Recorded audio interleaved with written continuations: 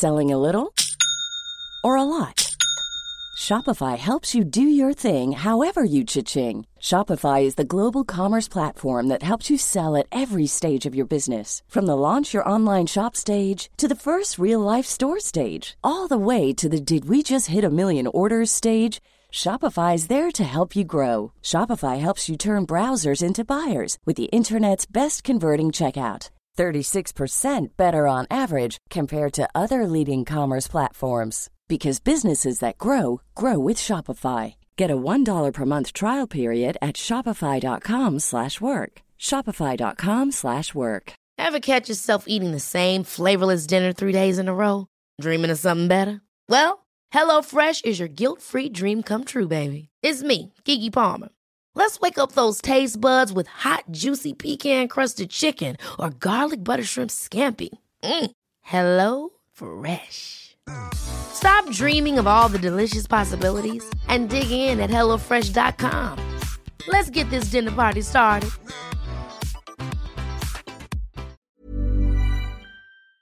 We're back, gentlemen. Hi, Chris. You all right? You had a nice break? Lovely break. You enjoyed your break? Yeah, but really good to be pleased to be back. Yeah? You've been a bit bored, haven't you? I have, yeah. He's been itching to get back, hasn't he? I never itchy. thought I'd A say little bit it, annoying, actually. But I don't like doing fuck all. I think the main reason is obviously the weather. When the golf course is shut, Yeah. I'm bored. So that's the only reason. The weather killed the golf. So that's why. Fair weather player. That's why I wanted to. Well, there was shut. Frost. So that's why. Are they open in winter golf clubs? No. Yeah. Yeah. Not when it's frosty, but by all it's accounts. windy and rainy and that as well. Right, so it's nothing to do with the golf clubs then, is it? It's you. Ooh. Fucking that was a bit vicious. Was it? Well, I'll stand by actually, yeah, because if it's open, you're saying it's only because the golf clubs are open. Well, they are. You just don't like playing in the cold, rain, wind. They've not been. No such thing as bad weather, John, just bad preparation. This last 2 or 3 weeks they've been shut. There you go. Why have they been shut? What's it fucking weather? I've just told you. Have a fight, you two. I'd love to. To be fair, it'd be a fucking after the Heavyweight clash. He's been eating. It's fucking Usyk and Fury, isn't it? In fact, it's exactly the same as Usyk and Fury. What's Usyk been calling him? He's been calling him Belly, hasn't he? Belly. That's Belly. what I'm going to call him from now on. Call me. He's going to call him. I'm changing your name in my phone to Belly. My name?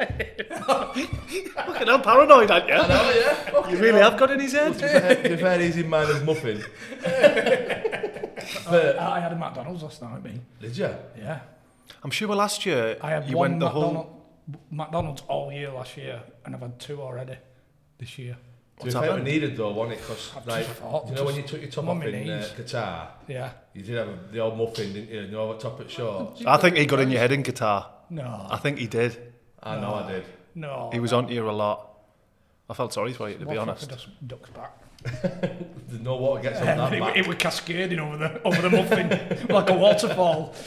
I think it started that time when you said he had an unhealthy relationship with food. Yeah. I could just see his brain thinking, yeah, I have, yeah. And ever since then, Well, I've never he's having avocado and all that shit. I've never had avocado. Oh, that shit. But Qatar were class, wasn't it? Yeah. Yeah. To be fair, it wasn't the words that got into it, it's the noises, I think. You know, like when I took my shirt off and I went, oh. Especially when they were from Colombia. They've never seen you before. Oh, look at him. Le Muffin. Yeah, to be fair, you did let yourself go a little bit, didn't you? And the hair's a different story altogether, isn't it? Yeah, that's filth. That's just disgusting. What? That's unhealthy. The fucking... Oh, the chest. Right, yeah. And the back. Right. I thought you were talking about my head. I thought it's not changed. But no, it's good to be back. When we're coming back in strong, by the way. Tony Pulis. Yeah. Former. Did he go in with Gaffer? Yeah. I did. Right, Gaffer. Bit creepy. Yeah. Never seen that. Handshake and hug at his electric gates. Yeah. Yeah, I think I've got a hug. I don't think he liked you. Did you just get a... No, All right, Chris. I just got a... I don't think I think he sunned you off. Do you know why? Because I'd not let him know there were 4 of us going. He thought it was just me and Brownie. Right, I see. So he just saw this bold thing, top of his drive. Coming out the Air bush. I thought you were the gardener. The gardeners were in, weren't they, when we got there? The petunias are over there, son. Come on, lads. Big muffin hanging out at the top of his jeans. But she'd been baking, hadn't she? Yeah, Mrs. she had. Lovely woman. Actually, I think it might be going in as number one as for hospitality. Freshly baked cheese swirls. Oh, They were nice. Tell you what, were a bit of a come down for me when he gave me at the end of the recording and that he went, "Here, John, that's my normal number." So he must have a number that. he's got a burner phone. So he must have a number that people who don't mind messaging him, Right. and then another phone for like, oh fucking hell, he's messaged For again. neither us. So it took us 3 hours of recording to earn the trust to get his normal number. You've got his full time. So I've got Tony Pulis 1 and Tony Pulis 2 in my phone. He did, I think, and I didn't think this would be the case, but I think he did sign you in the hope that he could change you. But what's the old saying, John? Can't polish a turd, Chris, can you? I wasn't thinking of that one, but yeah. what old saying were you thinking of? You used to say you signed a fat cunt, you can deal with it. Well, yeah, exactly. But decor-wise, it was what I expected from the Because we had the Pulis conversation, household. didn't we? What do we Yeah. think his house is going to be like, Yeah. apart from massive? Like, we thought, like, old schooly, didn't we? Yeah, like it was Midsummer Murders-esque. Yeah. Right. I think we actually said to him, you could actually hold murder weekends here. Yeah. Murder mystery I weekend. knew there weren't going to be a mirrored Buddha, a glass table, that kind of. That's feng shui. Well, depends which direction you're putting it in. But yeah, You hit the nail on the head before, or after, sorry, because we were all, I think we'd been out for an Italian the night before, so our farts were strong, weren't they? Leading up to it. But then there wasn't one bit of, no, there wasn't a creek.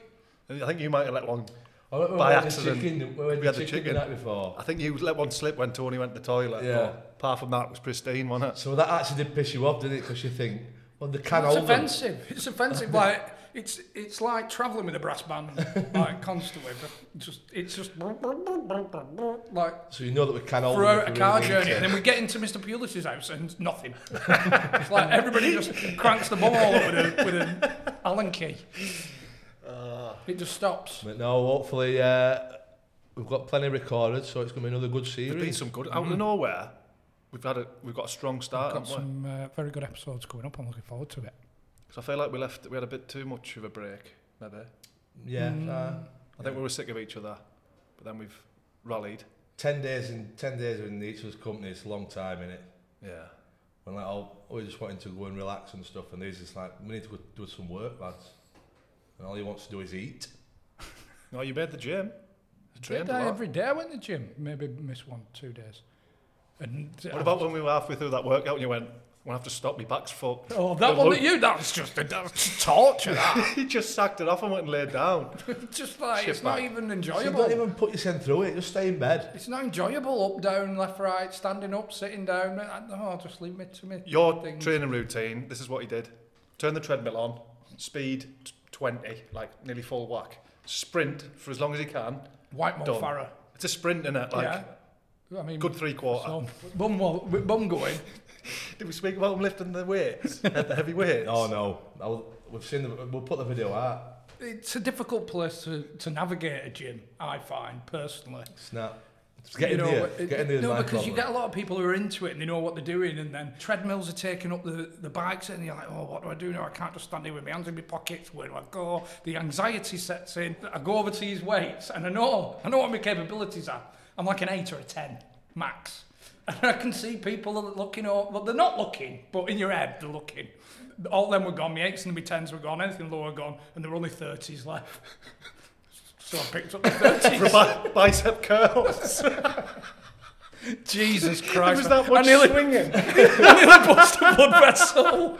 I don't know what to... And I could see this woman looking over, and she had the ones I wanted. Yeah, she had the 8 or the 10s. They were just, she wasn't even using them, but then what do you say? Can I use them, please? No. I wish I only got you in the mirror because you were paranoid about me getting you on camera. Yeah. So I had to get you through the mirror. Yeah, because you're a twat. Like, why? Start filming somebody. Unhealthy relationship with food. Unhealthy relationship with the But gym. then I got them in my hands, and I'm like, shit, these are well too heavy. What do I do now? I can't put them back. You can't, but you've gone too far at that point, haven't you? So I was just like... How many did you do out of your set of 10? Oh, must have been three. Bright red. And then then I got him to here, but then the backlash. So I let him back down again. When they hit the floor. Like I was skiing downhill. I knew you realised they were too heavy because normally you pick the weights up and walk a few yards away from the rack, but he didn't. He just picked them up with the rack shit, and then dragged them through. They're gonna have to go here and now. And it must have hurt you when I went in the gym actually just to get a glass of water, and I started chucking the Piece of furniture piss. back. No bother.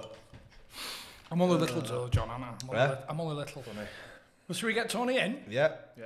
I'm excited. I don't know what's His he laugh as well. I don't know if you've seen there's a meme of him doing an interview, and there's a laugh that just gets like replayed, and it came out a couple of times during it. I didn't want to bring it up.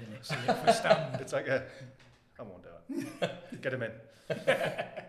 Well, episode 1, series, whatever it is. Who knows? Fuck knows. Who knows? Who Should we get him in? Get him in.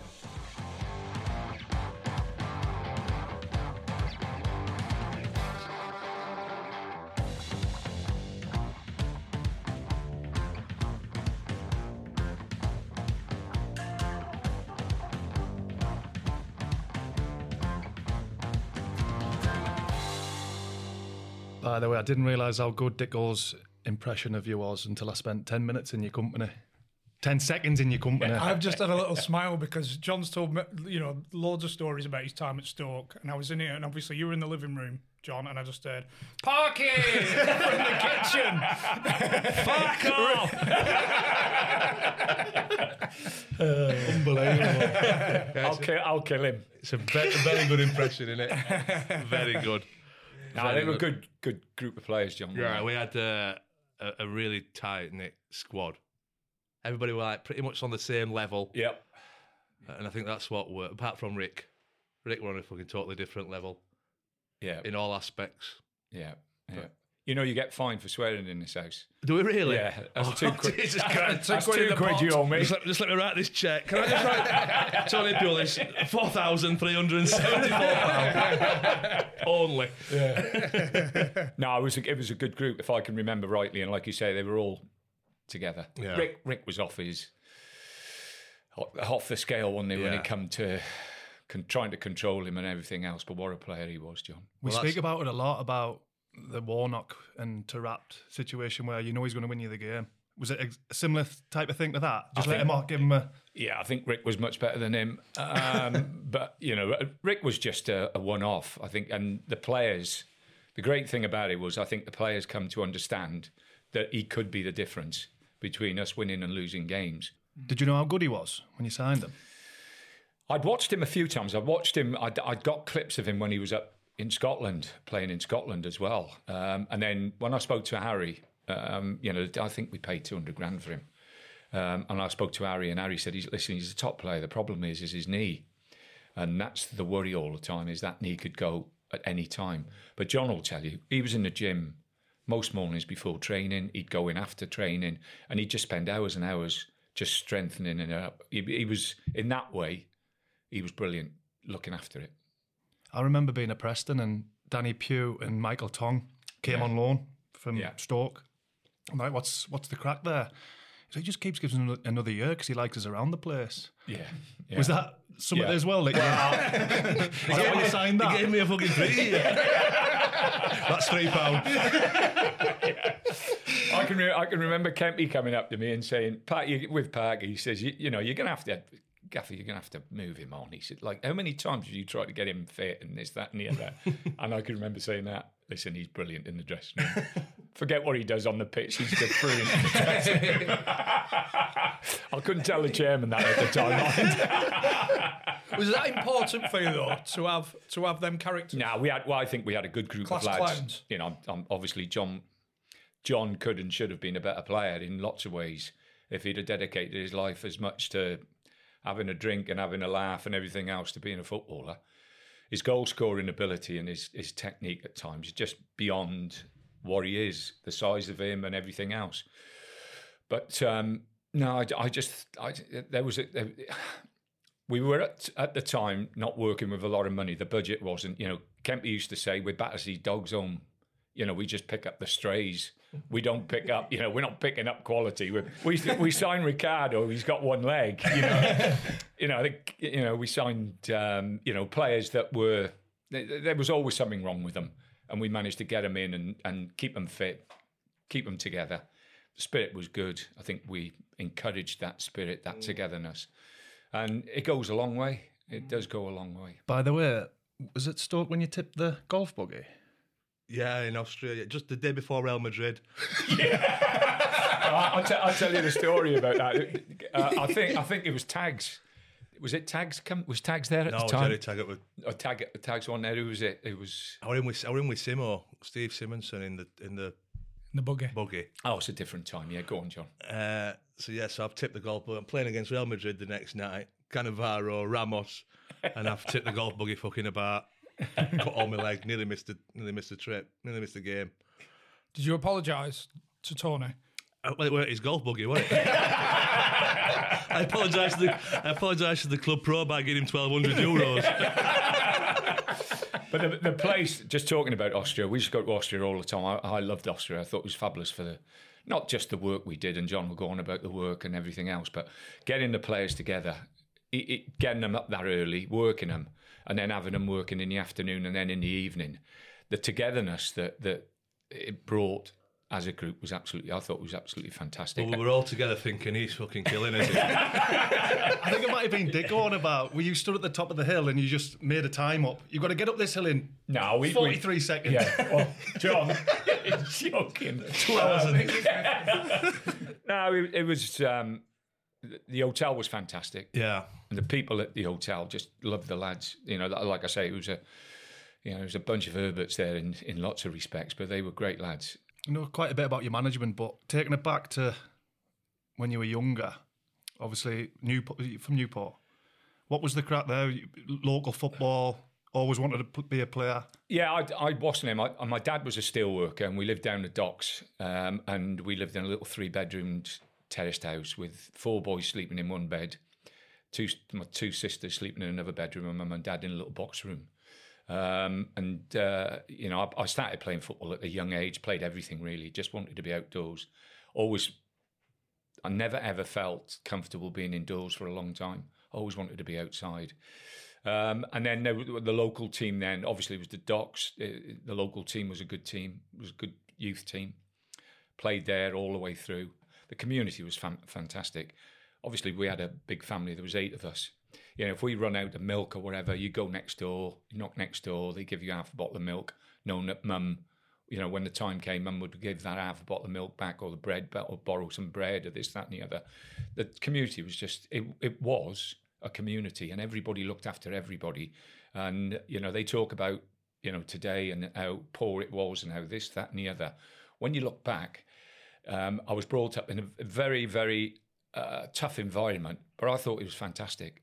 And, it was just one of those. We were not privileged in anything we had, but we're fortunate in what we had. That community aspect was something that's missing a bit now. If your neighbour comes around for a bottle of milk now with a curdle by the time he gets ended dry. We are now. They come round and say, is there any chance I can borrow another bottle of champagne, please, Tony? But John, you would have had that in Barnsley. Yeah, pretty similar. I think it's the working class communities. Yeah. Especially up in Barnsley with the coal mining and all that, people lending each other food and all that back in the day. And is that something you took forward to when you were playing and managing, that togetherness as a team? I think the great way, one of my greatest strengths is that I'm always there. People say you can't do it, and when they say you can't do it, I want to do it. And when I jumped on that train, I was at Bristol Rovers when I was 15, and then at 16 joined as an apprentice. When I left that station, I look back. And I can remember sitting on the train with 2 other lads who were also apprentices at Bristol. And as the train went out to the station, I promised myself I would give it absolutely everything. And luckily, I've had a wonderful career. Yeah, wonderful. Looking back, did you have the ability to back that up at that point? I had 2 operations. I had a cartilage out when I was very young, in 16, 17 years of age, and then did my knee ligaments and was out for ages with them. And then I had an ankle operation when I was 20. And that kept me out for about 9-10 months. But the great thing about the club, about Bristol at the time, Bristol Rovers had some wonderful people there. And you had Bill Dodgin, old Bobby Campbell, not the one who was at Fulham. Colin Dobson was, Dobby, you'd know Colin Dobson. Don Megson, Gary's dad. They were really, really good people. And they gave me an extra year. And they must have seen I was struggling, John.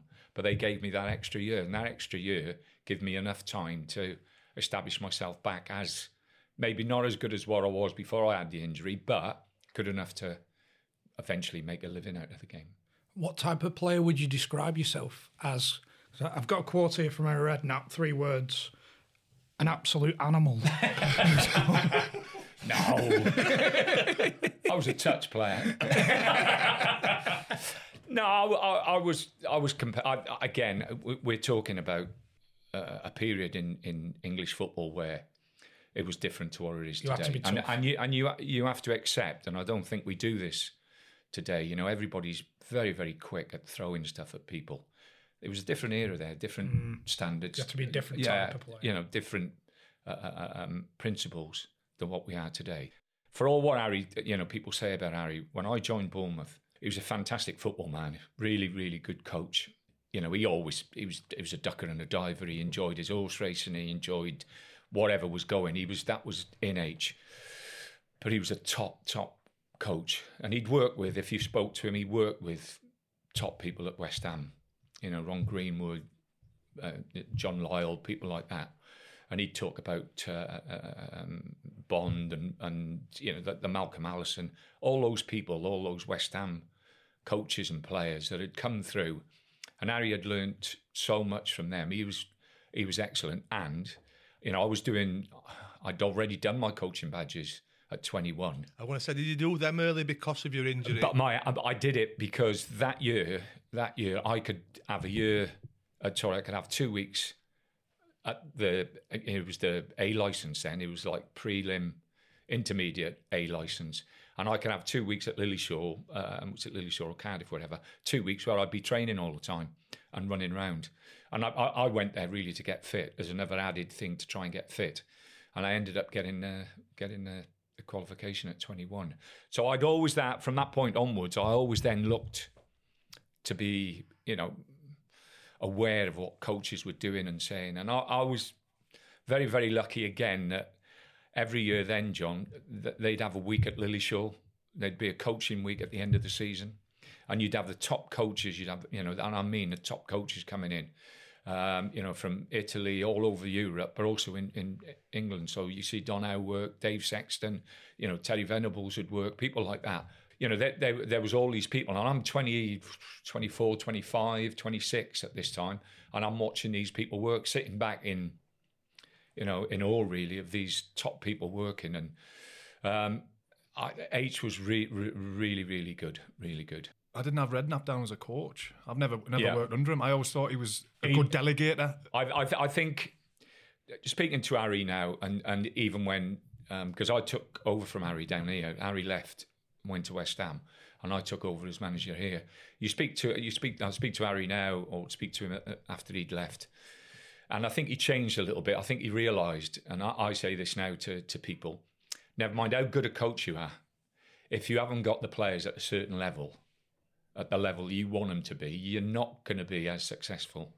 So coaching an organisation, he'll tell you, I work and I work and I work on it. But in the end, to get to that next level, you need the players capable of doing it as well as you want them to do it. And I think a lot of the times coaches work and ask people to do, and it's a big fault, something that they can't achieve, or they'll go in fashion. People will want to do this because someone else is doing it, and you're trying it on players who are just not capable of doing it. But they find out, and unfortunately they find out too late, because if you don't win games in management, you don't stay around. That's the difference for us. When we finished the season, we just couldn't wait to get to Magaluf, could we? We went thinking, I'm going to Lillyshaw next week.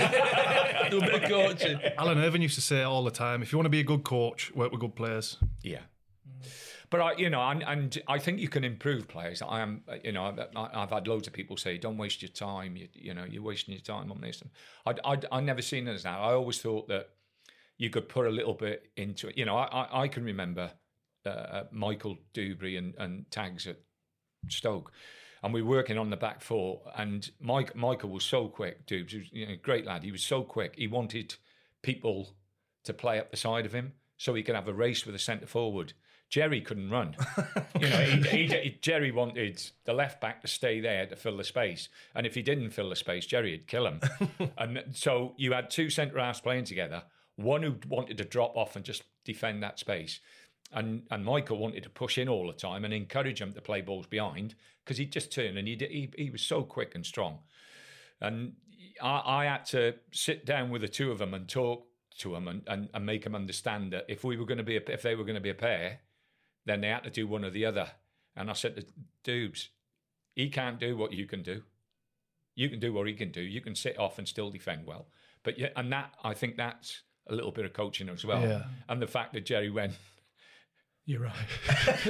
You make sure you stay with me. Which player do you take most pride in on that basis of you working with him and seeing a level of improvement?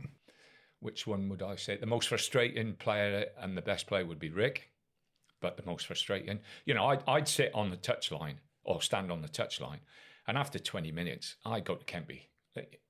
He's in Jamaica, man. He's not on the pitch. And Kempy would go, oh, for goodness sake, just leave it. and I'd walk back and I'd be looking at Kempy every time Rick had just missed. He never got there, never did this. And then all of a sudden he'd get the ball and he'd go, bomb, bomb, bomb, 1-0. Or bomb, bomb, bomb, passed it to someone and it was 1-0. And I tell that story. You've most probably heard the story about when we're fighting for promotion. And we play Wolves. We got Wolves. Mick was manager at Wolves at the time. And it's a 2-week break. And Kempy can't find a Jamaican game. So he's saying to me, listen, we play Saturday. There's no Jamaican game for the next 2 weeks. There's no game. So anyway, Rick turns up. He's got his, suitcase. He's got the lot. Rick, come here, mate. What's happening? He says, oh, international. No, you got no games, Rick. Here's the international. Look, there's all the list of fixtures. A gaff. No, we got a game. He says, but you got me. He says, I'll go the first week. We got this friendly game they've arranged. He says, I'll be back the following week on the Monday. Me. So I'm thinking, I'll have that Monday a week. Give him a week off. Give us a break. Give him a week. Give him a week off. I had a game back in Barnsley. Give him a week, John, and then that'll be it. Anyway, turn up Monday. Where's Rick? Because I go and see Dave. Where's Rick? Don't know. He hasn't rung in. Oh, goodness sake. Tell Dave the story. Tuesday. Now, we're playing Wolves. We've sold 6,000 tickets. It's the back end of the season. They're third. We're second. So Tuesday comes, no Ricardo. Wednesday. By the way, I'm thinking, I'm getting a game here. Can you remember it, John? Anyway, so we go right through the blinking week and he still don't turn up. Friday, don't even turn up. Saturday, we have pre-match at the ground. Wolves is only 30 minutes away. So we all... Who walks in, Rick? He's got his hat. Remember, he had a hat on the side of his head. He's got his tracksuit. He wobbled in.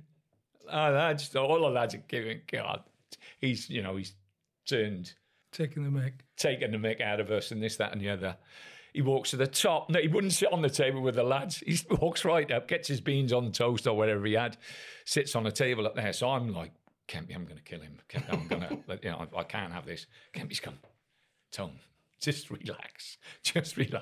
You might need him. You might just need him. So I'm going, need him? I said, he couldn't even walk straight walking up there. I said, goodness knows what he's been up to. Anyway, get on the bus. All the players get on the bus. Rick walks past. Rick, where have you been, mate? He says, you won't believe it. He said, I've been trying to get in and out of Miami. I landed. Then they flew me back to Jamaica because I didn't have this passport and, all the excuses under the sun, and just walked through. And I turned to Kempy and went, what use is he going to be for us? He said, Tom, relax. Let's get to the game. Prepare the lads that you've worked with now. Get them. So anyway, we go 1-0 up, don't we? I think Mama scores, or Mama crosses it, Rory scores. One of those two. Could Mama have scored? I don't know. I think it was one of his few goals. It was great. That one, John. It was fabulous, perfect fabulous. for Ricardo. He did. I bet he did 19k a game. And fucking 8 of that were Rick's. Honestly, it really were. So anyway, we go 1-0 up. Then they score, I think. Then we go 2-1. Then you go 2 each, and they're attacking down the slope, and it's like balls going into the box. Ryan and Courty are heading battleships out of the. It's all going off. So Kempy walks up. He goes, "Yeah, time to get him on." I said, "Time to get him on?" I said, "Look at him," and he's sat. He's almost like struggling to keep his eyes open. What are you on about? He said, "Get him on." So anyway, I said, "Rick, go and warm up." So he jogs, and he's at the top end of the ground talking to the Wolves supporters, the lads, and everything's flying in, his tackle's going. I'm thinking, oh my God, we're up against it here. So I call him down. So he jogs down, takes his tracksuit off. You remember? He goes on the pitch. They have another corner. They head it out, and Rick's on this side. It drops to him. He dribbles it up the pitch. He beats 3 people, smashes in the back of the net. On my life, I'm like, he runs all the way down. Can you remember? He runs all the way down the pitch, and the lads have been hammering him. And I mean, hammering him. Everybody's jumping on him. Everybody's kissing him. Everybody's cuddling him. So then we get another one, John, and we win 4-2, don't we? So I'm not joking. I'm absolutely washed out. So I come in after the game. I'm absolutely delighted for the lads and everything else. And I sit down. And I can see him over in the corner. I'm thinking, God, Ricardo. And all of a sudden he gets up. He don't see me looking at him. He gets up and he walks over. And he sits by there. And he puts his hand around me. And he says, "Gaff, you worry too much." And I looked at him. I went, "What?" He went, "That's why you got no hair." And he got up and just walked straight across and sat down. And that was Ricardo, wasn't it, John? It special. As good as he was it a juxtaposition for you to keep the other lads on side when he was getting away with what he did? He was keeping me on side, mind the players. But we just knew, like that. We played Scunny. Remember the game against Scunthorpe? We played Scunthorpe. We were 2-0 down. Yeah. We'd sold Pato to Scunny. Pato had got the 2 goals. We were awful. We go out at half-time. I'm walking down the side, and I've said, we need more off Rick. I don't know if you can remember, over the far side, he picks a ball up. He goes past 2 or 3 players like they weren't there, lays it across, Liam scores. And then I think he scored another one, made it 2 each, and then we end up winning the game 3-2, and it was all down to him. Nobody else could have done what Rick done. And, we got 6 points off Scunthorpe that year that got us promoted. And in both games, we were losing and not playing that well. And he was the difference. Was there ever a time when he went 3, 4, 5 games of not doing it, and you've had to say something to him? Well, I think we this is after obviously John's left. I think we tried to get people in to replace him, and I think it was a little bit like Glenn Whelan. We signed Glenn from Sheffield Wednesday. Took Glenn, great pro, wasn't he, John? Great pro. Still playing now. And every time the season finished, I'd always think, I've got to replace Glenn. He hasn't got the pace, he hasn't got this, he hasn't, you find faults on it. Every time I replaced him, within a month of that player having some games, Glenn would be back in the team. And he'd be back in the team. And I've got so much respect for Whelan, for Glenn, in respect of proving me wrong. Someone hitting him on the head all the time and him getting up again and then getting up again. And the respect I've got for Glenn is just amazing. He's doer. He can be doer. He can be, he's one of those, Irish, either half full or half empty. You could catch Glenn either way with it. But what a wonderful kid. And I think Rick, I was always trying to replace Rick. So we had Kitson. Is this Kitson Beattie? Is that what? Yeah, no, James was the one really. And I know you can ask me about Beattie and what happened there and all that stuff, but Beattie came in Christmas time with Matty Etherington. Yeah. And we were third or fourth from bottom. This is the first season in the Premier League, and James got 12 goals. He was absolutely fantastic. I can remember playing Man City, and we had, I think, either Dicko or Wilco got sent off in that game. We played with 10 men, and we beat Man City 1-0. James got a great goal at the back post. I think Matty crossed it. James got above everybody and powered it in. That day, I've never been at a ground where every second, every minute, like 30,000 people were stood up, just egging us on to win the game. We won the game afterwards. And I have never, ever, from that point or before or after, I've never been in a ground where the atmosphere has been so much for a team from start that second half to the end of the second half. They just seen us through. It was just amazing. Every tackle, every challenge, every pass, every this, that, and the other, they were just up. If a referee made a decision he shouldn't have, he got absolutely pelted. It was amazing, really. As a manager, what are your thoughts when your main striker's going over to your right back and clipping him round the head? Was Griff captain then as well? Andy Griffin at West Ham. Yeah, West Ham. At West Ham. I think there was stuff. Rick's, like I say, there was always controversy around Rick, and Griff was a lot of time for Andy as well. Andy was fiery, and he could be at it as well if you were really being honest. And the two of them, it was a little bit of electricity between the two of them, and but it was sorted out afterwards. Yeah, and that's men being men. We weren't in an age now where everything is Peter perfect and everything has to be, nice and don't do this and don't do that. We were in an age where, I would dig players out. Players would have a moan and a groan, or players would dig. We come in the dressing room and you'd have. I've seen where Taggart's had someone up against the wall, in the dressing room, one of his own players.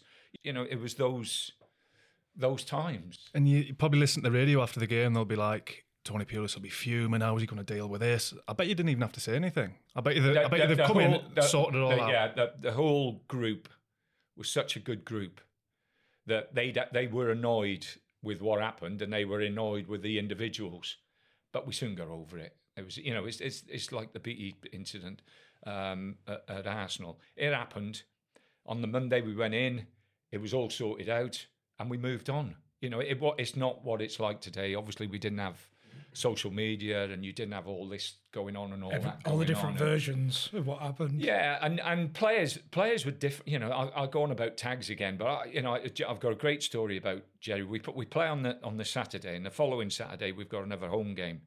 And we play on the Saturday, and he comes and sees me. He says, my uncle's cousin's nephew, niece is in Northern Ireland for the weekend. Is it right if I go over and have a weekend with him, Gaffer? And I'll turn up Tuesday. So yeah, no problems, Gel. As long as you're not stupid with it.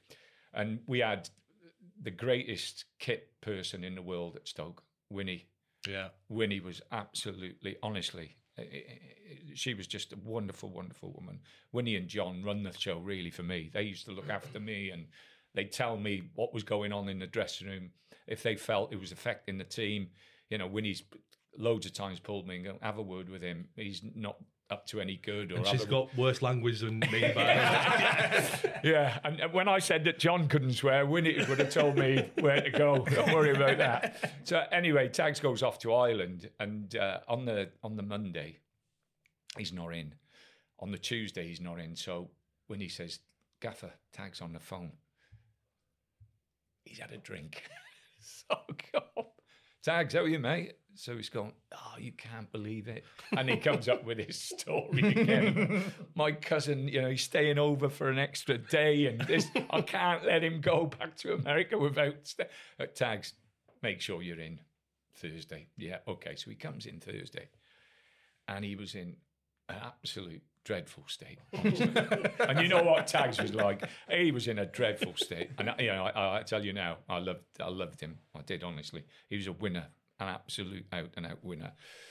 So I got Rudgy walking around the pitch. So we're doing a shape, and I'm saying to Tags, have a look what we're doing. We're playing whoever it was on the Saturday. Just have a look what we're trying to do, what we're trying to achieve. So he'd walk around the pitch. Paul Rudgy, what was he like? He said he couldn't see anybody on the pitch. Never mind, watch what you were doing. On the Friday, I pull him and I go, Gel, I'm really disappointed. He says, if we get beat tomorrow and I don't play well, keep my wages. I won't take them. You give them to charity or whatever, I won't take them.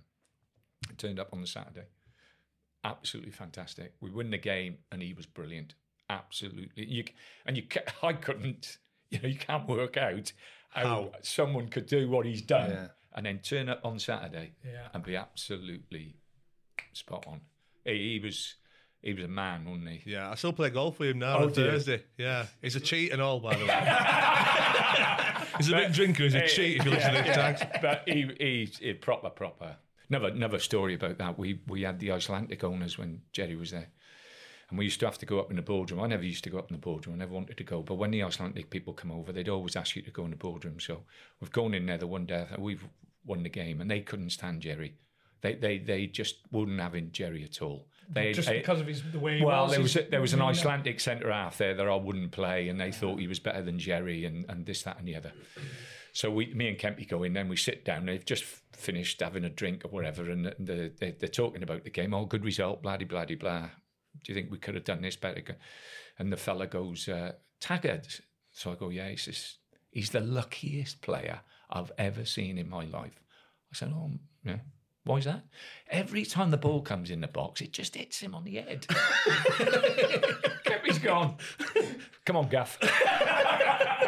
I got up and went, yeah, bye. Off he went. Kempy never let me forget that one. Yeah, it just hits him on the head. Who's your best ever pound for pound signing? I think I know. Yeah, Parky. No one else has got as much pound on him. I ought to have been about fucking 80 million quid, really, if we're going pound for pound. No, best sign, I don't know. It's very difficult because I've over the years at different clubs. I was at Bournemouth. I bought Joe Parkinson for 20 grand from Walsall. It's a long time. You most probably can't remember Joe. Joe went to Everton for 800,000. He's a fabulous player, and unfortunately had a couple of injuries, curtailed his career. There's people like that. That you look back on, you think he what a good player he was. And then when I was at Gillingham, Andy Essenthaler came. Essie was fantastic for the club, great energy. We had some really, really good players there, and Andy topped it off. Really, had that little bit about him. Bob Taylor, Sabs, when I was at Gillingham, were outstanding. But I had Guy Butters, Ashby, Pennant, Adi Pennock. I just had really. I've always tried to get real good characters. They might be a little bit loose here and a little bit loose there. And they might be a bunch of Herberts when you let them go. But, I used to like working with good people. And how far did you go with your research on that? Unbelievable. I was terrible. I'd ring people up. I'd go and try and find out what they were doing on a Wednesday night or what they were doing Saturday after games. I would try, obviously it didn't work with Rick, but or Parky. I've got lots of friends who will lie for me. Crazy. I pulled John the one day and I said to him pre-season, I said, John, come on, we've had enough, mate. You've got to start losing some weight. It's an absolute joke. So he used to travel. He used to travelling with Crazy. So I pulled Crazy, and Crazy's a great lad. Fit as what was Crazy like? 33, 34, and still fit as honestly, just unbelievable. Box to box, he was fabulous. Honestly, and a great lad as well. I really like Crazy. So I pull him. I said, "Listen, look after him." So he says, "Gaffer," he says, "There's a motorway caravan." He says, "We can't get past it." He says, I say to him, don't. And he said, when he drives, he just drives straight in. And I'll have a bacon and egg toasted sandwich. He'll have two. It's just a mental block. Got to pull in. Not much has changed. That's when I put my sat nav to. Not the ground, the cafe. I said, Chris, can you stop him? He said, I can't stop him, Gaffer. John said that you're always very concerned about his family. When you're getting dropped, I don't know if you... Yeah. As a family, and Gaffer, I know I'm not playing. Yeah. I'd always try and bring something into it, just to take the pain away, take the pressure. No, I think that's... So you said you knew what were coming. Not just me, everybody. If you're getting dropped. Yeah, I think that's probably the most difficult thing, when you've got a group of players that you really respect and like, telling them when they're not playing or telling them you have to release them. I had a wonderful, wonderful captain at Gillingham. My first year then, we won come second in the league, got promoted.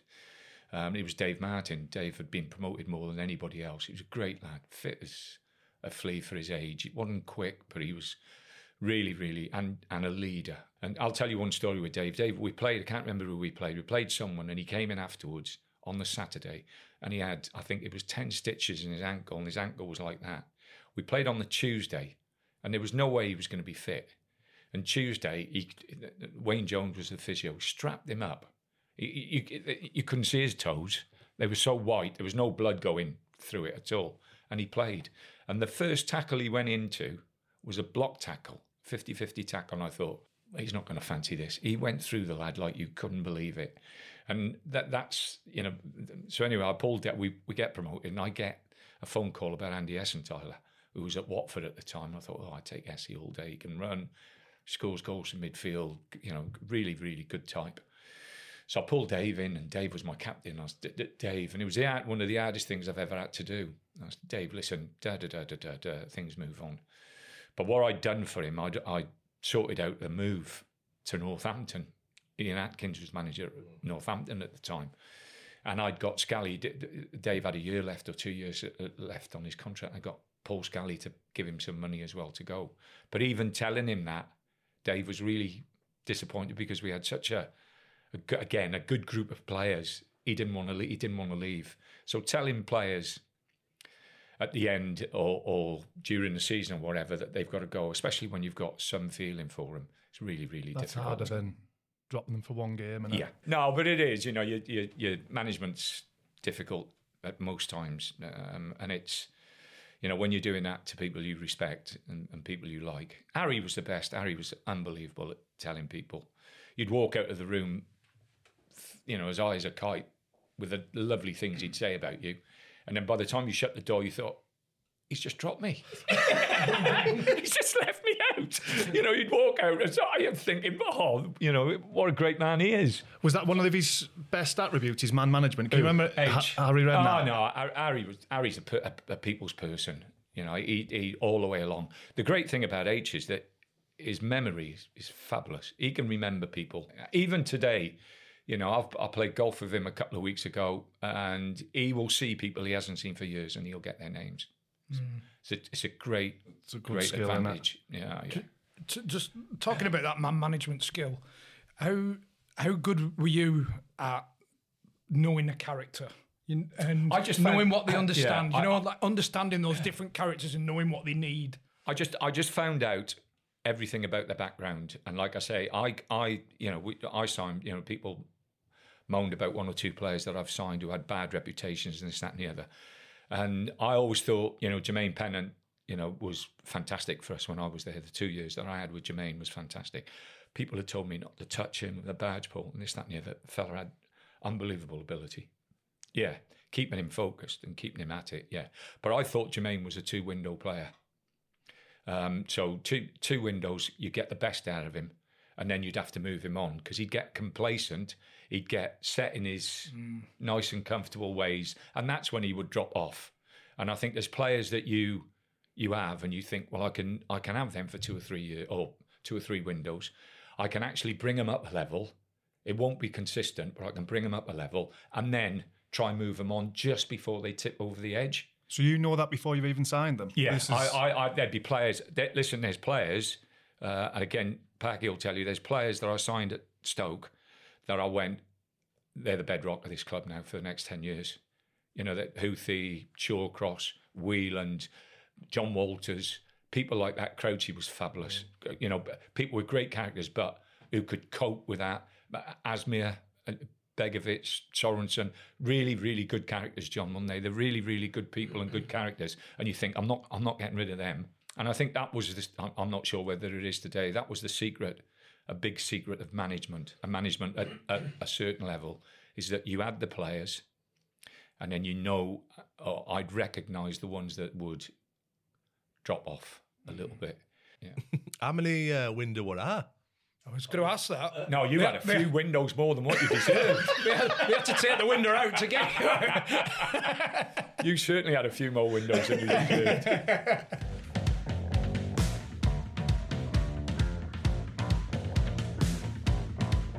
Quick pause, gents, for our sponsor for the series, BetMate. This is exciting, by the way. I'm looking forward to it. What we got, Chris? Fantasy football. We're doing it every week. 7-a-side fantasy football. Pick your best 7. It's amongst us. So it's not us against BetMate, it's me against you and me against you. So we're against each other. This is exciting. In general, BetMate, it's low stakes, so £1 to £5. So it's not like a bookies. You just go in against your mates. See, I'm going to struggle with this because it's 7-a-side and 4 subs. And I don't know 11 players who'll play in Premier League. You know what I mean? I'm going to struggle, but I'm going to give it a bash. But we've got a league. It's open now. Everybody else can get involved. Can you pick any 7 players? Any 7 players. No budget. No budget. All right. Game changer. Just the creme de la creme of who you think is going to do well that week. But no, captain's double points. Yeah. Vice captain, 1.5 points. Yeah. So they're vital. Another good one. You can change your team up to 5 minutes before kick-off. Oh, so if somebody's not made the cut. Yeah. Yeah, because there's like a cut-off with most fantasy teams, aren't there? And then whoever you've picked ends up. So your subs are not just not playing or injured or not playing. Or if somebody's put a weakened team out, maybe, jump on it. So everybody watching, everybody listening can get involved. So Click the link, John. Just download the app, BetMate, and you can finally join the league. And not just that, if you use the code UTC5 when you sign up, there's a £5 there for you to get yourself going. That So along you've with got a £5 to play in a normal league. Yeah. And we've got us free league as well. So with that first £5, so first weekend of our fantasy league, you can get involved for an out.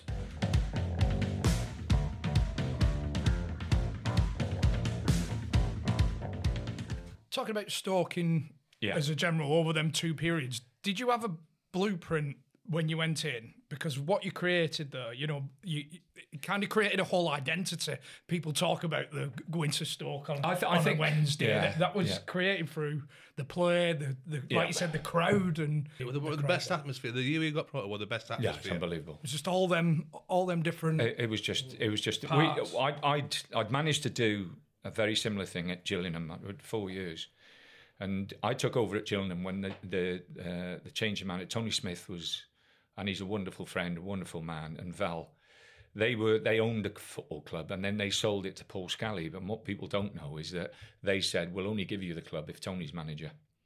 So I then went in as manager. They'd finished 91st in the league that year. And the lucky thing was, I'd had a year out of football with having got the sack at Bournemouth. I'd gone to watch loads of games, and I'd watch this and I'd watch that. I got the job, and all the players, there was about 19 players out of contract. And we had the chance that year, and it was all mostly free transfers. We bought Fortune West, I think, for $5,000. Kevin Rattray out of non-league. We got Mark Harris. People like really good characters into the team. And we bought Dennis Bailey for $35,000 from QPR. And Dennis was a good player. Leo Fortune West was the worst trainer. Honestly, I played with him. We wasn't him. We used to do like running drills on a Friday, and I'd pick 4 teams of 5. And Dave Martin used to say, I should always put Leo in with Dave because I knew he'd annoy Dave. And in the end, Dave used to say, Gaffer, how many press-ups are we doing? And how many runs are we having? And you'd go, it's 5 press-ups, 5 runs. He goes, come on, lads, 25. And they do the 25 before even the races started. But on a Saturday, he was so effective. It was frightening. I think he got about, nearly 20 goals that year. But I brought Dennis in, and I said to Dennis, don't get involved with anything. Just follow him around. And the balls will come in the box, and they drop off him. And Dennis got loads of goals because of Leo as well. So, I had that year, and then we had the years building up, where we went to Wembley, and we were 2-0 up. 90,000. We should have won the game. By far the better team. Joe's tried to spin it round and say Man City were, but they weren't. we were much better. So we went from, my first game there I think was Wrexham at home, 2,500. My last game was at Wembley against Man City in front of 90,000 people. So I had the opportunity and the chance at Gillingham over 4 years to put something in place. And it was based all on, I wanted quality, but I wanted good people who I knew would turn up week in, week out, and whether they were in the team, out of the team, because there's a real, and I really do think this is important to say, there's a real strength in having people out of the team who are annoyed and disappointed for not playing, but get behind the team and stick with the team. And then you get that wonderful togetherness that, there's disappointment and they'll moan and groan and they'll do this, that and the other. But generally, if you've got good people, they'll stick and they'll want to do well for the club. So having had that 4 years at Priestfield, going back into Stoke, I knew the budgets, I knew what was needed, I knew the area. The area was a very, very working class area. And they wanted to see people turn up and play and run around. I think we created that spirit and that togetherness. And they bought into it, John, didn't they? And did that play a big part? Sorry. Like, with no disrespect, would you have not, say, a Fulham, for instance? You don't think it would have worked at a place like that? I went to Palace and Palace took off. I only had a short period there, but that took off. They bought into it, and we had to play different at Palace. I had Balassi and Punchin wide, and we played with two wingers. We had no big player up front. We had Jerome Thomas, who was a runner, but couldn't, no disrespect to Jerome, his greatest strength is not holding it up and people playing off him. So we had to change it a little bit. But crowd-wise, I think the year we got promoted and then the 3 years there, the first 2 years in the Premiership, it was back of the neck, hairs on the back of your neck, standing up sometimes at the home ground. It was just phenomenal. Talking about Berahino, yeah, because John, you've got some quite strong opinions on from a player's perspective of when your head gets turned. I think there's a way you can make moves happen, kicking balls and all that. Luckily, I never had to do it. If you don't let me go to Preston, I'd have fucking done it. Do you understand from that player's perspective? I think with Saido, listen, there's a lot of things that went on at West Brom at that time. Tottenham were very, very keen on Saido at that, and I think obviously they got into him, and the boy thought he was going, and Jeremy in the end wouldn't let him go, and from that point onwards, he didn't want to go on pre-season. He didn't want to do this. He didn't want to do that, and I'd had a chat with him. I had a chair in my room, in the manager's room, and I used to call it the naughty chair. And I'd bring him in and sit him down there and have a good chat with him. And I went home, met him and his mum, and it was really sad because at that time, the season we stayed up, the first season that we stayed up at West Brom, which was a real top achievement. He was the difference at the top end of the pitch for us. He looked, every time he got in there, he looked as though he was going to score a goal. And I was just a little bit, I could see, he was telling me stuff. I was speaking to, obviously, Jeremy and the people at West Brom, and I honestly thought there was going to be a deal at the end, and no deal got done. And the kid was just the opportunity of going to Tottenham, the opportunity of working with Poch and working with a young group of players. Tottenham were a very, very good side then. Really, I think, really affected Saido, and I don't think he's ever recovered. In that position, you're playing middleman, really, because you know that he wants to go, but you've still got to get the best out of him. You hope, and Saido, I don't think, ever grasped it. You hope that eventually they will understand that they have to do the best for themselves. And by doing the best for themselves, that was getting in the team again and scoring goals. To just think that you were actually, he was trying to get back at the football club. And it was the wrong attitude. And like I say, I found him to be a good lad. He had issues in the dressing room with other players because he could be a little bit big time at times. And again, at West Brom, we had Brunty, Morrison, Gads. Two centre-halves were Macaulay and Olsen, fabulous. Ben Foster. They were fantastic lads. And they wouldn't take any shit from anybody. Inside, it was a young up-and-coming who hit the jackpot by scoring a lot of goals. But they kept his feet on the ground for the majority of the time. I don't know, I think you might have told it, talking about man management and stuff, when you came in and bollocked Shawcross. Yeah, that was, we played, I think it was Blackburn, I'm not sure it was Blackburn, when it was Blackburn, I think Sam was manager at Blackburn at the time, and we go there and we go 1-0 up. And then we score a great goal.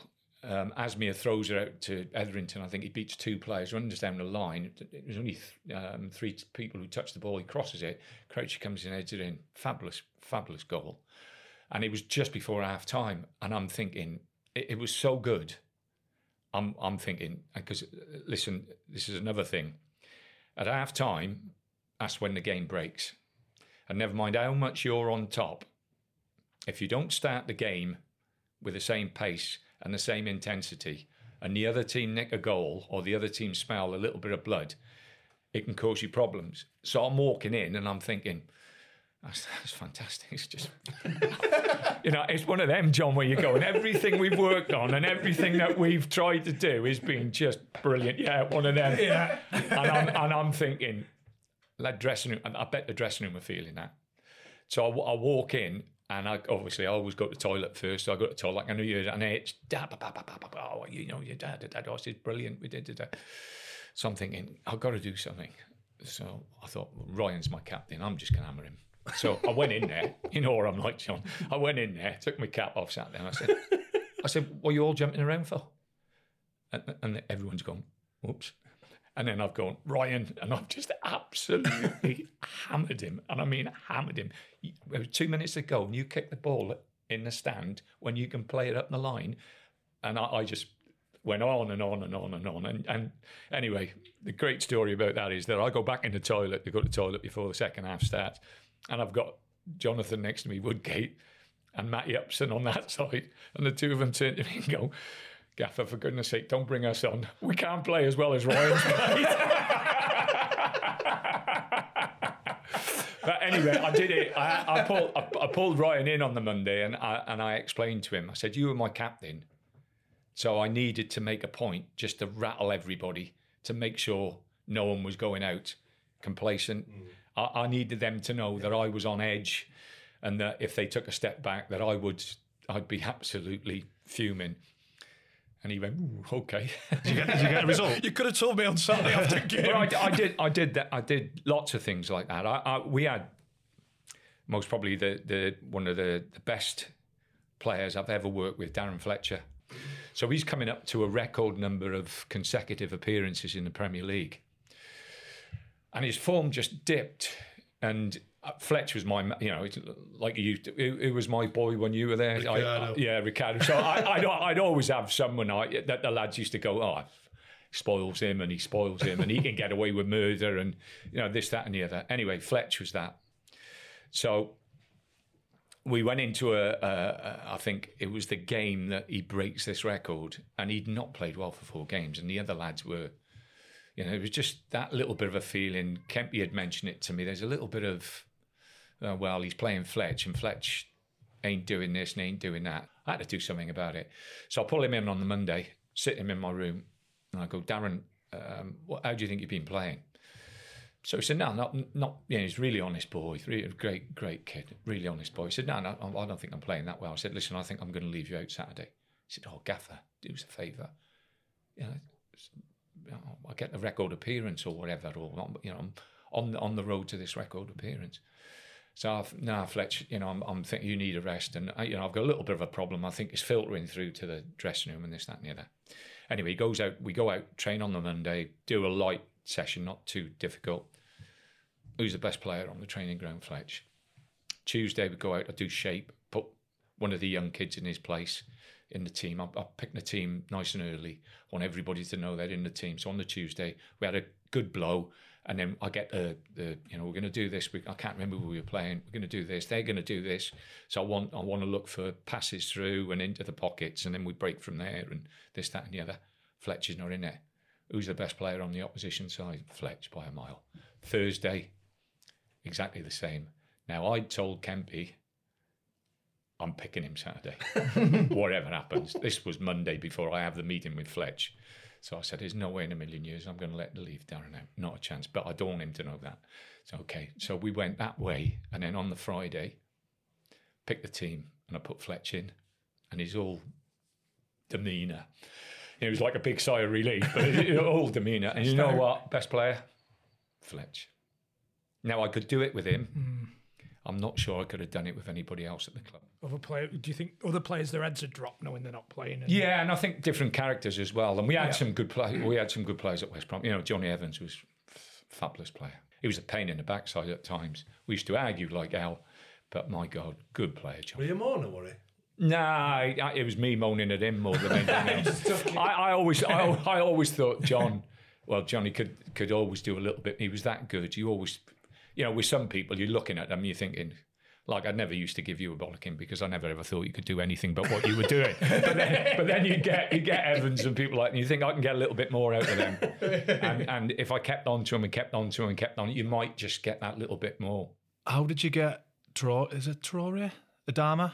Like Prime Overmars? I went in there, I had a phone call from a friend of mine at Middlesbrough, and he said, listen, the best player at the football club is Adama. He's the best player. He's just, everybody's got on top of him, and, you know, he looks lost. So I go in there, and I called him Billy Whiz. I used to say to the players, just get the ball to Billy Whiz. You know, get it out to him and let him do it. What I did, I pulled him in, I said, Adama, I'm going to play you. I think you're, you know, a top player. I think you've got lost in what you're trying to do. So I said, what I want you to do, I want you to play wide all the time when we get the ball, just feet on the touchline. And it's up to us to get the ball out to you. And when we get the ball out to you, I want you to run down the pitch and get crosses in. If you're in and around the box and they cut the line off, come inside and just keep practicing in training, hitting it with your left foot. And I said, when we lose it, just drop in with shots, drop in on him. That's all I want you to do. And it just cleared his mind. Simplified it. As soon as he got the confidence, he was just frightening. If your manager's calling you Billy Whiz, even that in itself is like, your shoulders are back, aren't they? I'm Billy Whiz. No, but he better be not naughty, better than useless twat, isn't it? Listen, we when I went in at Middlesbrough, there was a lot of money spent for the previous manager. And then we finished in the playoffs, got beat by Villa in the playoffs. And then that year we sold Bamford at the end of the season. We sold Bamford, Adama, Ben Gibson, 3 top players. And just to ease what the finances were at the football club. And Adama, you know, you're hoping and praying that out of the 3, if he'd have picked the wrong club, you think he'd just drop down. But luckily he's kept going. I don't think he's at the heights yet that he can. Because I think he'll get better and better. He will never lose that pace. Not for another 5-10 years. It's just his mind. It's just getting him. But it's all that psychological stuff as well. I used to bring him in. He used to make me a cup of tea, and we'd sit down and have a biscuit, and he'd talk about being in Spain, and he'd talk about this, and he'd talk about that. And then you get that relationship with him, John. Yep. And I don't think he had that relationship. And I think you can pull people along with you again if you understand what the people are like. We go back to Johnny Evans. It's a great story, this. Johnny's like a racehorse, a proper thoroughbred, and if he had any injuries, he'd always worry. He wasn't soft in his mind, John. He would be worried that if he did anything, it would get worse, and it'd get worse. When I spoke to Sir Alex had told me this. Said he's got this mental issue with. But Tone, honestly, he's a fabulous player. Overthinking. So we play a game. We play some. I can't remember. We play someone on the Saturday, and after the game, he's hurt his ankle, and I think it was his ankle. He's really, really concerned about his ankle. So I say to the doc, to Mac Gillette, I said, Mac, leave him. Like, do a little bit of work with him, but don't mention anything. So I go in and see him. How are you, John? Yeah, a bit sore, Gaffer. It's this, that, and the other. I might be struggling for Saturday. John, you got Tuesday, Wednesday, Thursday, Friday. You'd be fine. Okay, but don't think about it. Let's next day go in, see the doc. How is he, doc? A little bit worried, a little bit negative, a little bit worried about it. How bad is it? I think he can get away with it. So then, anyway, went in on the Wednesday off, but Johnny was in because he was injured. Had a little chat with him. Thursday. Come out and watch what we're doing, John. Oh, I don't think I'm going to be ready, but come out and watch what we're doing. Oh, okay, I'll come out. So we come out and stood and watch what we're doing. Now on the Friday, how was it? Oh, still feeling it. You know, it's still sore. I can do a little bit more on that, but still a bit sore. Okay. Turn up tomorrow morning with your suit. I said, like, you're such an important player for the group. And you just being there will lift the gang. So, yeah, okay. So he turns up on the Saturday. God's on his mind. I pick the team. I go, Foster, Dawson, Macaulay, Evans. So everybody's gone. And I just, Kempy, there's a team sheet, off I go in my room. So Kempy comes straight out, he goes, I'll give him 10 seconds. So all of a sudden, in my manager's room, Johnny opens the door. He's, Gaffer, I'm not fit. I said, John, just start. You make such a difference to the team. Just start. Honestly. And I didn't know whether he was going to be able to get through or not. I just played the card. Best player on the pitch. We win the game 1-0. Best player on the pitch, Johnny. and if you pull him now, he'll say I was a nightmare with him. Absolutely. But that's knowing the individual, isn't it? Like that you could get away with it with him. Like other players, you wouldn't be able to. But he was, I think, psychologically always concerned about his body because he was such a great athlete. And I mean, you get these runners. You get plodders like me and you, John. You get 3 mile chasers. you got your 6 furlong sprinters at Epsom. You couldn't have put it better, John. And Johnny was one of them. But that's again knowing people and knowing what to do and what not to do. You mentioned Jonathan Woodgate a few minutes ago. Did you bring him off after 7 minutes? Yeah, we played Wolves away. And I'm trying to think of the little left winger they had. Good little player. Oh, Jarvis. Or Jonathan fouled him, I think, got booked after about 2 minutes. And the next time, Jarvis goes past him like nothing. And Johnny Woody's trying to get hold of him. And I thought, no, I can't. We're going to be down to 10 men soon. So I just dragged him off. But he was brilliant. He walked, I can remember him. He came off, he went, that's a great decision. Yeah. I wasn't expecting that. See, some players could have got other way, couldn't they? You taking the mick or what? Taking the mick. On the promotion season, were there any point where you thought we're going to do this? Because it was last game of the season, weren't it? Home to Leicester. My biggest worry was when Palace beat us on the Monday night 2-1 at Walnut come with Palace and beat us 2-1. And that was a real blow. I thought that might knock us back. But then we went to Coventry on the Saturday. Liam got back in the team, and we were losing 1-0 and we got 2 goals second half. Brought Liam on and someone else, and we got the 2 goals. After that game, with the enthusiasm from coming back from losing 1-0. If we'd lost that game, John, I thought he would have it would have fell away. But winning that game, I really thought took us on. But I was always every game, just every game. Don't think about the next one after that one. You just take the next game, play the game, win the game, next game, concentrate on that. And we did, a lot of due diligence on the opposition. You know what we were like with set plays and everything else. We got Rick, and you've got again Mama. What was Mama like? Just just could run. Like, just work his chucks up. Win every... remember Sheffield United away when we beat them 3? There's a story to that. You weren't going to play me, were you? No, Brian Robson was manager at the time. And they beat us 1-0 at our place. And it was the return, the flip of the fixtures. So it was only 2 weeks, I think, or 3 weeks later that we went to Sheffield. And I remember Cahill. Gary Cahill. He was at Aston Villa, but he went to Sheffield United on loan. And Brian had mentioned that Cahill had Sidibe in his pocket. I'd read the papers. I used to read the papers from like Sheffield or whatever to see what they said about us and then keep it in the drawer. So I'd always try and make an angle to wind the players up. So I'd keep that in the drawer. So I remember getting it out. And I said to Mama, Mama, he's 18, 19 years of age. Look what Brian Robson, great player, look what he thought he did to you. I said, Mama, you got it all on today. First challenge. He was a yard above Cahill. Bang! And that was Mama. Mama set us all off, and we beat him. Was it 3? 3, I think. And it made Cahill. I know he was young, but it was still a big. It made him look like ragdolled him. Yeah, massively. And that was something that I always tried to do all the way through my career. I always tried to find, especially if we'd been on a good run, something that would give us a little bit more impetus or get the players' backs wound up. so you'd get that little bit more out of them. You know, whether, you know, I'd make stuff up. Have you seen what this manager said about us? Have you seen this? Have you seen that? Can you imagine? You know, can you imagine that player saying that about you?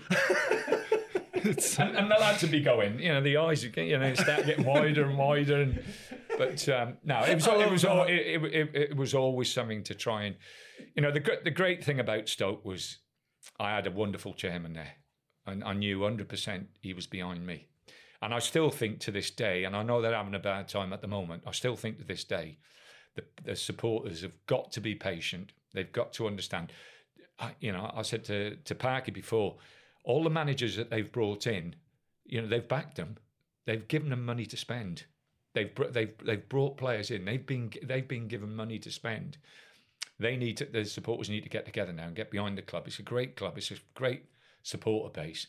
And they've just got to stick nice and tight now and see it through. And hopefully, Alex, you know, given the opportunity, will be the one that will take them forward. Honestly, I am absolutely convinced one day, hopefully in the next couple of years, because of the backing of the family, I think they'll get in the Premiership. He's a good manager. And direct contact that you had with the family. You know, you talked did you have a middleman? Too many middlemen. Nah.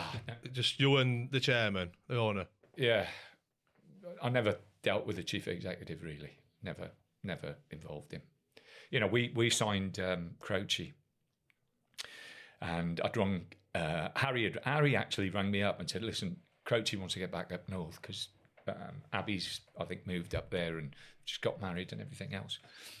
Would you be interested? So I said, yeah. I said, but Age, we won't be able to afford his wages. That's the problem. He said, well, he wants 10 million for him.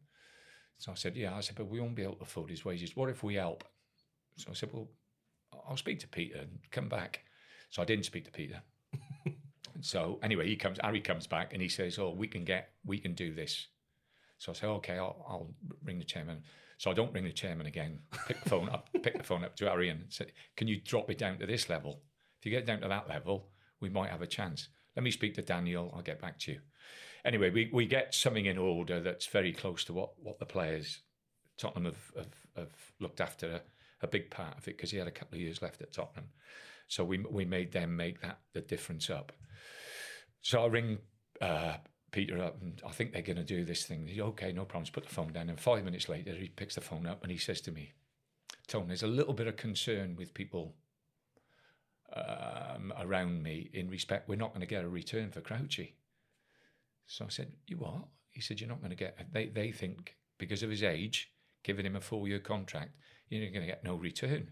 I said, Peter, do you know what your return is? You won't get relegated, mate. 120 million or whatever it is every year. That's what Crouchy brings to this football club. And he went, brilliant, sign him. Put it down. And off we went. We went and signed him. Ryan Reynolds here from Mint Mobile. With the price of just about everything going up during inflation, we thought we'd bring our prices down. So to help us, we brought in a reverse auctioneer, which is apparently a thing. Mint Mobile Unlimited Premium Wireless. How to get 30, 30, bit to get 30, bit to get 20, 20, 20, bit to get 20, 20, bit to get 15, 15, 15, 15, just $15 a month? Sold! Give it a try at mintmobile.com/switch. $45 up front for 3 months plus taxes and fees. Promo rate for new customers for limited time. Unlimited more than 40 gigabytes per month. Slows full terms at mintmobile.com. Did you know about Rory Delap's throw-in before you signed him? No, didn't have a clue. They were doing. Was he there with you, John? Yeah. Well, they had a competition.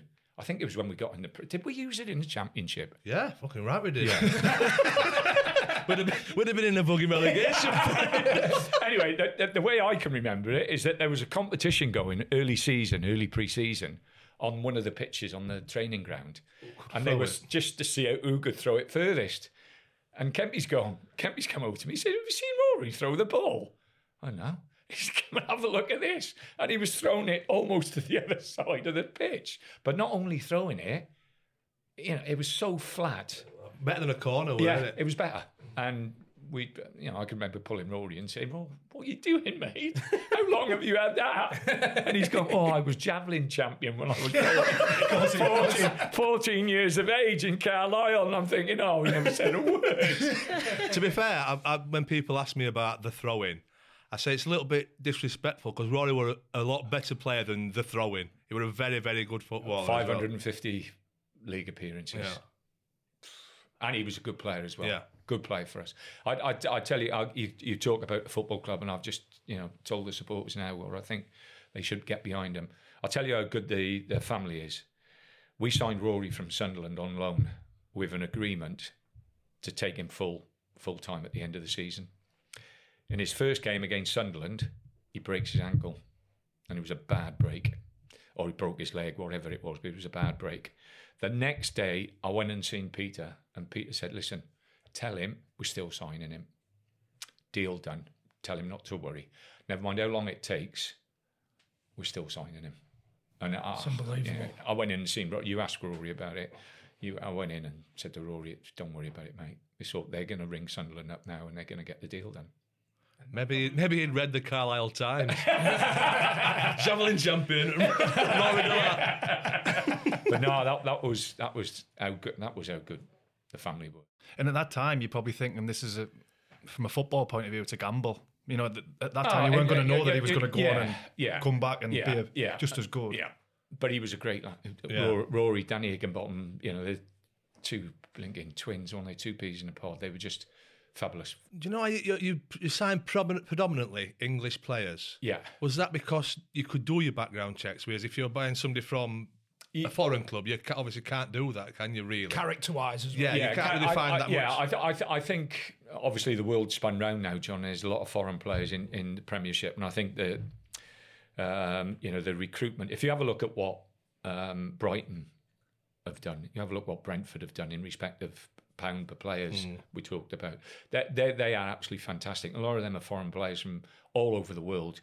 And the great thing about, and I've watched Brighton possibly more than Brentford, the great thing about Brighton, every time you go and watch them, they can play, they can run, and they want to run. Their attitudes are absolutely fantastic, honestly. And Adam Lallana lives just at the top of the road. And I've spoken to Adam lots of times on it, and he said, that the quality of the players they bring in is brilliant, but their characters are as good as the quality. So you've got that. Because I think if you play football in England, the Championship is unbelievable, isn't it, John? It's such a slog. You need people to turn up. People rung me up after we got promoted. People ring me up and say, "How did you get promoted?" I said, "I had a team that turned up every week. They didn't turn up 90% of the time. They turned up every week, and we got through because of that. Whether we won, lost, or drew, our players turned up. And I think if you look at it now, you still got to do the same. You go in the Premiership, and it's pace, power, and quality everywhere. And if you haven't got players who are just under the sand line a little bit and playing for the likes, say, of Brentford or Brighton, or if you haven't got good characters and people who are prepared to put a shift in, then it's so difficult. It's so difficult. How long into your time at Sheffield Wednesday did you think?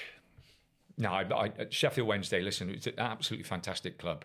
I was the wrong person at the wrong club, really. I went there, it was during COVID, so I couldn't get no energy from the supporters because the grounds are empty. And you know what Hillsborough's like when it's empty.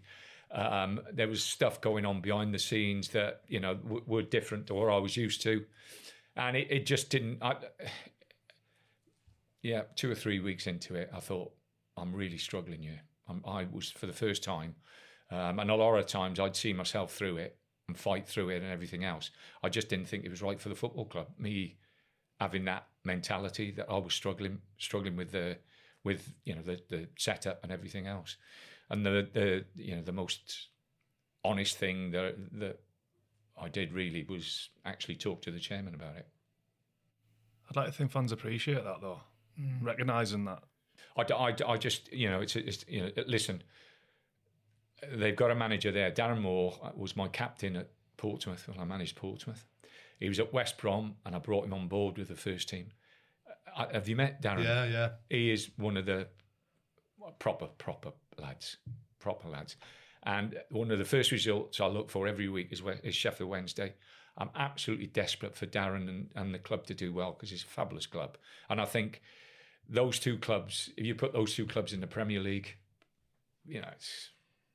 Yeah, most probably that's where they deserve to be. It's fair enough. I think say that's fair enough, isn't it? I just like I say, I just think I was just not cheating myself, but yeah, I didn't feel me.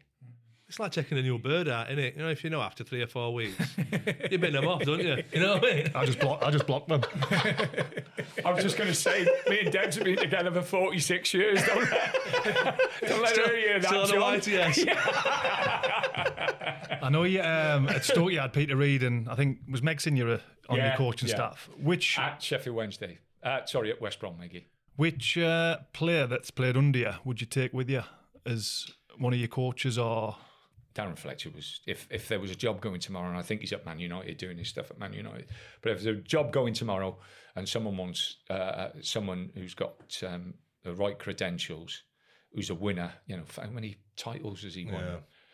And if you look at all the games, whenever Alex or Sir Alex played tough games in Europe or tough games in England, Fletcher would always play. Yeah. He used to, if he wanted and needed legs in the pitch, on the pitch, Fletcher would always play. I read something yesterday. Someone said that there was only 2 players that Fergie never ever criticised. Did you see it?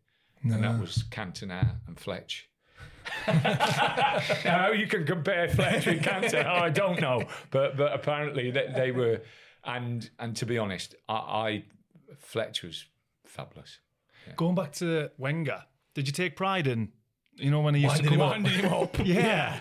Well, I think the first game that we played really well and beat them 2-0. And we shook hands and he said, well done. I'll never forget it. He said, well done. We walked down the tunnel. I went in to do the press and everything else. And I don't think anything was said to our press at that time. And then I read it on the Monday, you know, that we're a rugby team and we're this and we're that. And that really disappointed me. And it just grew from there. I think the supporters used to love us. That newspaper must have gone in the drawer already for next time. Well, I didn't have to with the lads. I think all the lads were well aware of, you know, the criticism that Arsene gave. But there's a great story with that as well. Like, you know, going about to start, I don't know how long we got left. But the Welsh FA ring me up and asked me to do a day coaching and a lecture. So I go up there and I do a session on the pitch, and you come in, and then the player's going to have something to eat. You have something to eat, and then you come back and you talk about what you did and what you didn't do and how you did it and this, that, and the other. And it was for the full badge, and Patrick was there, Patrick Vieira and Jens Lehmann. So I'm thinking, oh my God, two Arsenal players. You know, what's this going to be like? Anyway, the session finishes, John, and in the corner I can see the two of them stood there, and I'm thinking, oh my God, you know what they're going to be like. So anyway, I walk over and they come over and they were brilliant. And Patrick told me a story. He said, listen, he said, you know, that one of the funniest things that ever happened, he said, Arsene would not care about any other club in the league apart from yourselves when we came to Stoke. And he said there's one day where he actually took a session and showed us about the long throw, where it would go, how we would have to defend it, and this, that, and the other. And it was all about the throw, nothing else, all about the throw. I think it was the cup game.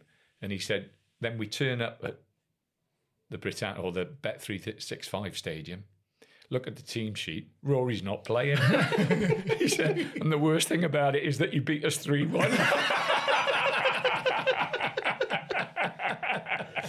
And that was Patrick telling me that story. Are you pottering around the garden at the minute thinking, what am I going to do? Doing a phone call? No.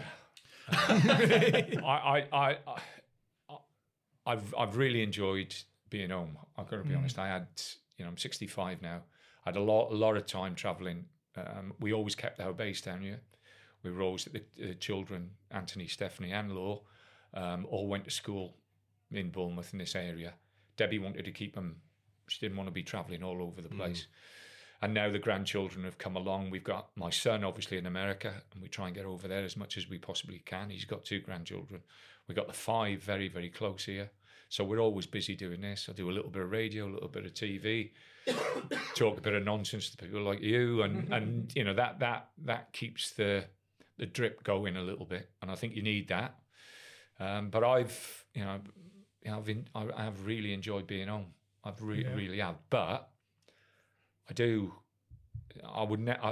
think I'd ever want to go back in as a manager. No. But I do, and I have enjoyed helping other people in other sports and in football. A bit of an international call, would it interest you? Yeah, it might be. I had a phone call actually from a country a couple of months ago about that, but it wasn't right. Not hot enough. Yeah. No, so you never say no to anything. But one thing I will say no, I won't go back in as a manager. I think the energy that you need, the commitment and everything else, I've passed that point because of what I've got here. Yeah. I know what I've got here now with the children. Enjoying it. And and the fact that obviously, you know, the only reason me and Deb are still together is that I've never been with her. I want to ask that. What's the secret to a job next week then? What's the secret to a long marriage? Living away. Well, it's funny, John. We got married. We got married in South Wales. My dad obviously still worked. He'd had a good few drinks. By the time me and Deb were living in Bristol, I'd moved to Bristol. We got married. So we were desperate to get off. You know, the party was all over the place. Everybody was, you know, enjoying themselves. And, you know, I went over and sat with Deb for 2 minutes. She'd been with her mum and this, that and the other. And I sat over and I said, give it 5 minutes, Deb, and we'll sneak. So she's gone, yeah, okay. And just as I said it, my dad come over and he muscled his way in between the two of us. And he had a cigarette hanging out of his mouth and he put his hand around us and he said, listen, secret to a long marriage, don't spend too much time together. And God's honest. And he got up and walked off. And that's, yeah, I based everything on. But don't tell Deb. See, we had Danny Collins on and he spoke about the Beattie incident. And I don't know if up to you whether you want to speak about it, but I just want to know your mindset of doing that, you know, the Christmas party, whatever, and how it was after, how you approached it Monday morning. No, I was obviously I was disappointed what I did, my reaction and everything else, because I should be above that, or you should be above that. But it was just after a game. We played really well. I got beat 1-0, but we played really well. And you know, just a disappointment afterwards. But what happens in a dressing room, John, stays in the dressing room. I think it don't now, though, does it? Fucking Danny Collins told us all about it. But you know that happened, and you know you watch him, you get on with it. You know, I've got, you know, nothing against James, in respect of what we are now and everything else, and he's gone into coaching and done quite well in his coaching and this, that, and the other. And I say, and I really do mean this, the club owe him a massive, massive favour, because the first 2 years in the Premiership were difficult, were tough, and that first year was really tough. And him coming along with Matty, who was one of my favourites, Matty Everington, again, a fabulous player. Those two really helped us stay up that first year. So, you know, great credit to James. Were you thinking first game of the season when we get dicked away at Bolton? Oh, dear. No, I thought that was the greatest thing that happened to us, because we had that Paddy Power.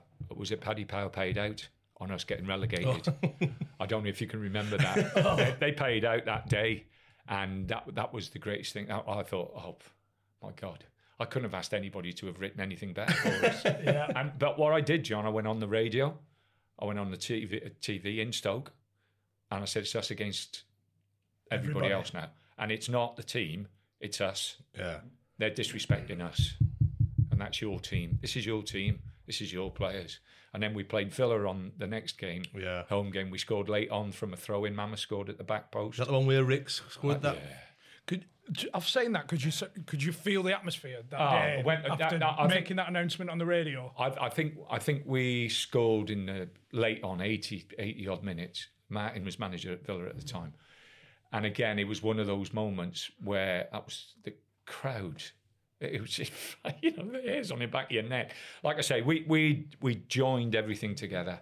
That and it came from, you know, we should have paid Paddy Power, or you know, or whoever, was it Paddy Power or someone else? You'll have to find out who it was. It weren't better 365. but no, I really do think, John, that was the spur that got everybody in Stoke-on-Trent thinking, let's get down and win, lose or draw, let's get behind the lads. It's mad, isn't it? Because all this stuff that you spoke about doesn't, you know, coaching manuals and stuff, that won't be in there. You know, about getting the most out of your players or using things like that as bait. It's years and years of experience. The biggest thing is understanding players, and people. Understanding people to get the best out of them, but also putting a team together that's a team, and it's balanced. And the important thing is, you might want to play one way, but you haven't got the players to do that. So play a way that suits the players and gets you results. And forget about the noise from the outside. You know, it's worse now than it's ever been. But, you know, I used to actually have a giggle up. You know, people would say this and that and everything else. And I think, yeah, brilliant. We're not that. We know we're not that. Yeah. Let them get on with it. So do you think these managers are pissing in the wind a little bit when there's people fetching players into the club for them? You know, I think there's been a lot of bad recruitment at a lot of football clubs. John, when it's you and the chairman relies on you, and you've got respect for the fella and the money he's putting into the football club. You know, when like I say, I'll just relate to Peter and Stoke and Bet365. It was their money that I was spending, and I class myself as a friend to Peter, Denise, John, and all the family. You know, Deirdre, his wife, and everything. I was a friend, and as a friend, the last thing I wanted to do was throw money away and do something that wasn't right for the football club. And I became, I think, a little bit obsessive with the club. The longer I went on, I can remember the training ground had just been built, and I'd got in at 6 o'clock. I get up early every morning. I don't know what it is, but I get up early anyway. I was on the running machine, and we got about 14 groundsmen. You know, we started with one, and then we had about 14. And you know what the groundsmen are like? They were all together. They were all herded together in a little thing, and it just got light. And I'm thinking, well, they're having a chat. There's nothing wrong with the pitch, but they're forking it. and then there's all the grass around the outside of the training ground and where the fence was that was long. And I'm thinking, they've taken their foot off the pedal. This was never like that. I get off the machine, I ring Peter up. I go, Peter, the club's gone. I did, honestly. Them bushes. No, John, look at the state of them shrubs. John, anyway, he said, what are you on about? I said, we've got 1 million groundsmen now, and they're not keeping it the way 2 groundsmen kept it. And once that starts coming into it, all of a sudden you'll get, that'll drop off, then that'll drop off, and it's never done it before. He went steady down. I'll pop down and see you. Put the phone down. And anyway, he come down and seen me, and we walked round. I showed him it, and he said, "Tony, you're getting obsessive, and you've got to realise that." I said, "No, it's not obsessive. They've got to do their job, and they've got to respect that we are. This football club is paying them, and we are what we are because everybody does their jobs, and they do it properly, and they do it properly, and they have respect for doing it properly, but." Peter used to take me out. I'd pick the phone up and I'd moan about something, and he'd say, "Yeah, Tone," and he'd go, "Tone, don't talk to me like don't," and he'd put the phone down. 2 minutes later, he'd ring me up. He says, "I've just booked the French restaurant," whatever. He said, "I'll get Malcolm," who was his driver. Malcolm was a lovely lad. "I'll get Malcolm to come and pick you up. Me, you, and Deirdre, we're going to have some dinner tonight." I go, "Okay." We go out. We'd have a glass of wine. He'd settle everything down, settle me down, and off we'd go again. And that's, like I say, lose games. When we lost the Palace game, it was a Monday night, and me and Kempy were in our little room upstairs on the other side of the building. I get a phone call. It's Peter. "Are you still here?" And I said, yeah, I won't be going home yet, Peter. I said, it's really hurt, this result. Coming over to the boardroom. So I said, Peter, you don't. Come. Me and Deirdre, it's only me and Deirdre. We went over there. He opened up a bottle of red wine, sat there and drank it. Opened another bottle of wine, sat there, drank it, and off we went. First phone call in the morning was, "Peter, how are you, Tone?" "Yeah, I'm okay, fine." "Forget about that. That's gone. Just concentrate on the next one. We'll be okay." And that was Peter. He never rung me. We'd win games. He'd never ring me, and I'd always say to him, "You never ring me when we win." And he'd say, "I don't have to. I know you're happy." You had the support from him. The family. I think you've got to understand that the family are Stoke mad. Stoke, they've got the biggest employment with Bet365 now in that area. They're Stoke City mad, and eventually, I personally think eventually they'll get it right, and they do deserve to get it right for the money they've put in. What's the driving force? Sorry, just a quick one on that. One thing, the 14 groundsmen. They were obviously working when they fucking built that hill at the training ground. Coming pre-season first day, obviously you're like, oh, what's it going to be today? And they built a hill. Big mountain like that. What the fuck are we going to do up that? One thing I wanted to ask you, I've mentioned Tongy and Danny Pugh at Preston. So Darren Ferguson was our manager. And when Darren got sacked, Alex recalled Matty James, Josh King, and Welbs. And then, did you recall Tongy and Pewey as a favour for Sir Alex? No, I was going to bring them back anyway. They only had a period. It was set. It was in line with what had happened, but it was set that I was going to. Yeah, I've been accused of. Oh, you helped Fergie out because his son got the sack. We never got to the bottom of it. We got to the bottom of the league. No, that was all set. Oh, brilliant. Thanks very much. Thank you very much. Thanks for having us. No problems. Is Who's that okay? left them cheesy? Yes. Well, that's out of order, I've seen this 4 or 5 left in the kitchen. I went for a fresh one.